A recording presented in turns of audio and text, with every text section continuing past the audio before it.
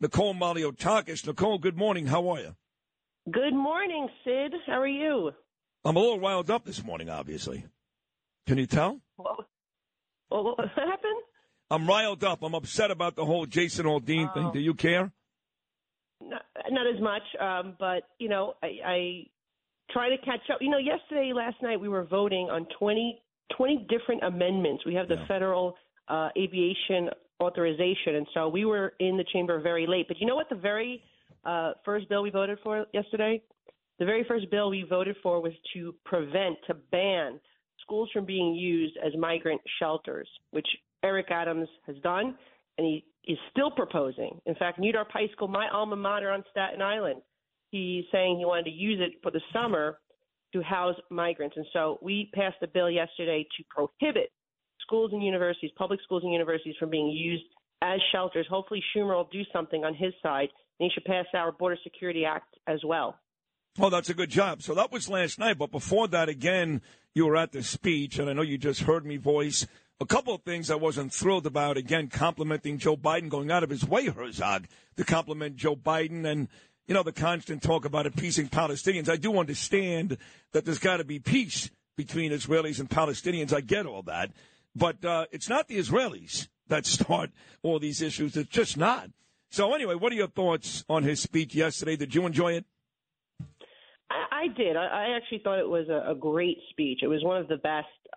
This is probably the fourth speech from a leader of another country in Congress since I've been there, and I thought that this was one of the best. I think he really. Well, you think he actually thanked Joe Biden? Well, you know what was odd, and I kind of commented under my breath on that one because I kind of said, "Gee, yes, he did appoint a group to do a anti-Semitism task force here." But he actually appointed the group, one of the groups that actually is responsible for a lot of anti-Semitism, and that is CARE, to be like a leader in that effort. So I thought that was kind of odd. I think you're being nice. I think when you say kind of odd, I think you're being nice when you say kind of odd. I thought it was awful.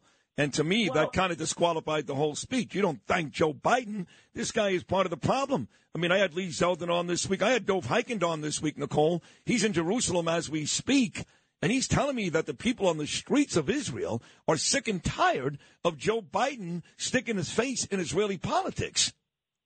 Well, one of the parts of my statement after the speech that I issued was the fact that Joe Biden is insisting on reentering the Iran deal, lifting sanctions on Iran, and I thought it was very important that President Herzog actually addressed that yesterday. That we can never allow Iran to have nuclear weapons. That he's obviously not going to be using them for peace. That's not his goal.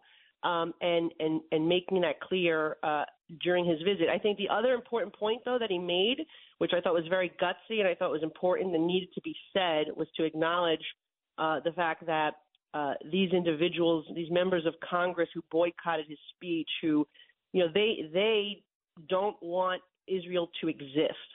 And he called them out for that. And he called it anti-Semitism. And he called it what it is. And so I thought that was very good that he was able to do that. And actually one of the biggest applause lines was him calling out those members. And it's unfortunate that we have members of Congress who speak the way they do, anti-Israel, anti-Semitism, anti-United States, right? It was one of the reasons why I said Ilhan Omar needs to be off the Foreign Affairs Committee. How do we have somebody on this committee who bashes our own country and blames our country for what's occurring in Venezuela, all right, instead of the communism and socialism of Hugo Chavez and Nicolas Maduro.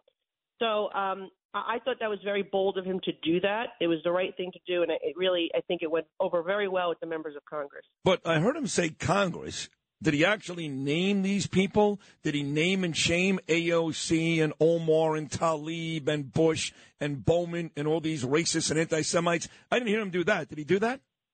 No, he didn't name them, but what's interesting is, you wonder but this is the thing, you wonder whether he didn't name them. Why bring more attention to these clowns? You know what I mean? Why give them more attention?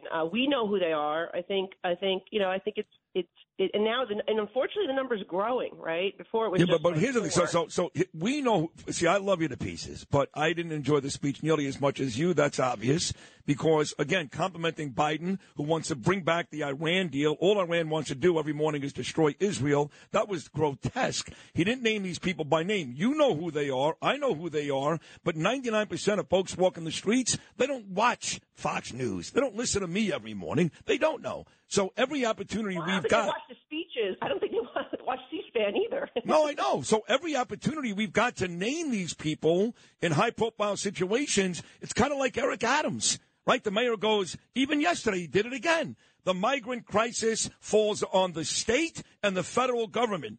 What if he said it falls on Kathy Hochul and Joe Biden? That would go a lot further. Same thing with the speech. Call these people out by name.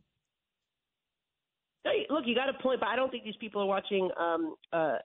Many Americans are watching C-SPAN either. I mean, especially during the workday when they're going about their business. But what's important is that you and I are calling them out, and on Fox News and other stations, they're calling them out, and that's what people need to know. They know that the squad is growing, unfortunately, in Congress.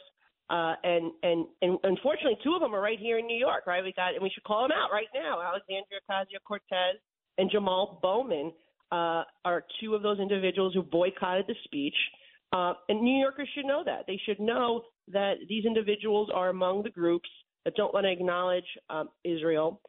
They don't want Israel to exist, and they've made terrible comments. I mean, AOC was the one who actually went to the southern border and compared conditions at the southern border to concentration camps. I mean, what a horrible, awful statement.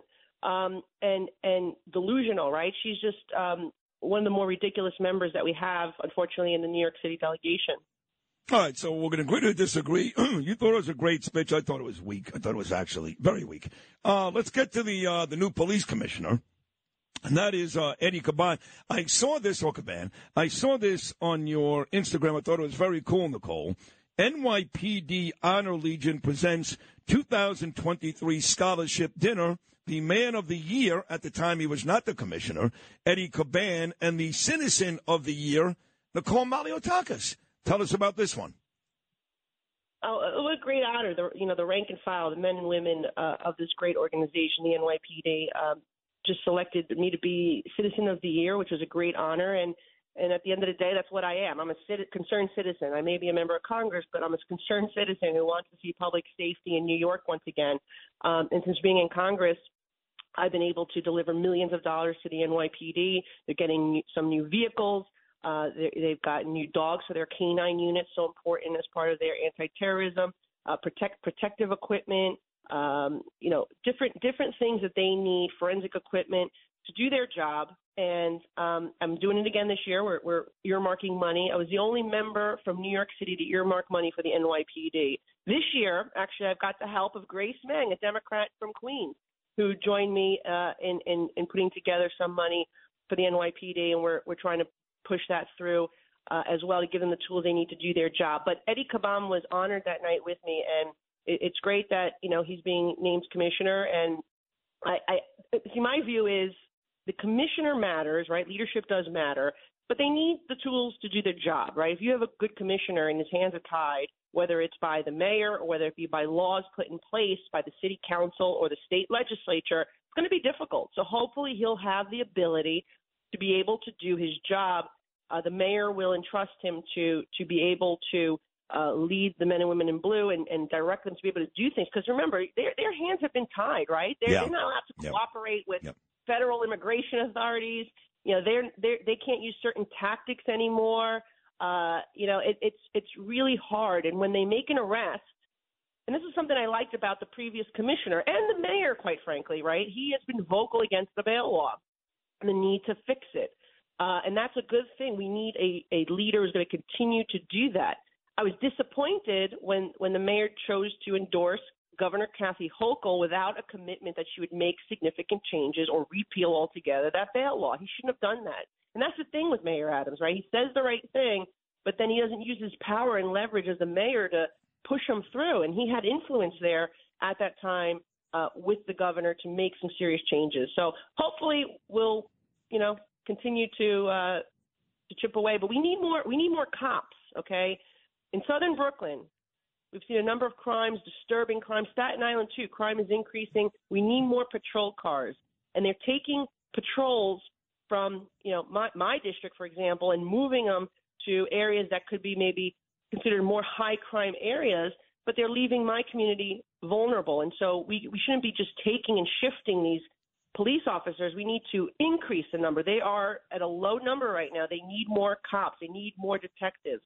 And let's hire more, right? But the mayor's spending $1 billion a year on migrants instead of actually increasing the ranks of the NYPD. 60 seconds to go. You mentioned Staten Island, and I know that the ferry workers really need, as you point out, a reasonable contract. A bunch of people got screwed trying to get into Manhattan from Staten Island just a couple of days ago. What is the latest with that?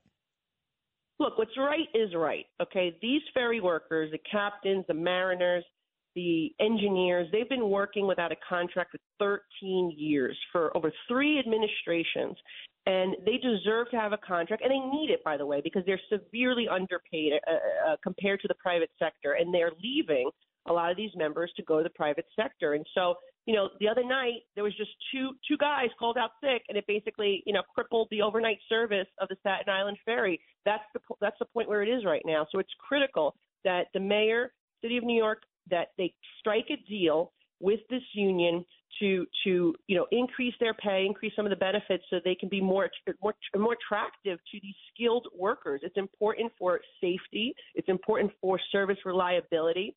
We need to provide a reliable service on Staten Island, between Staten Island and Manhattan on this ferry. And the only way we're going to do it is if we can retain these skilled workers and don't keep losing them to the private sector, which pays so much more. And so I'm hoping that they're actually, I think, at a critical point right now. I think they can seal a deal. They're very close, from what I understand, speaking with both parties. I hope they do it, because we need to do it both for the workers and for the commuters that rely on this service. What a great job. Up late last night, taking care of all those bills, Nicole. You got up extra early for me this morning. Good for you, Tim. Yes. And you hit a home run. Second cup of coffee, ready to go. Well, great job, Nicole. You were terrific this morning. Thank you so much, and have a great day. Thank you. Great to be with you, Sid. Thank you. That is the awesome Congresswoman, my friend Nicole Malliotakis.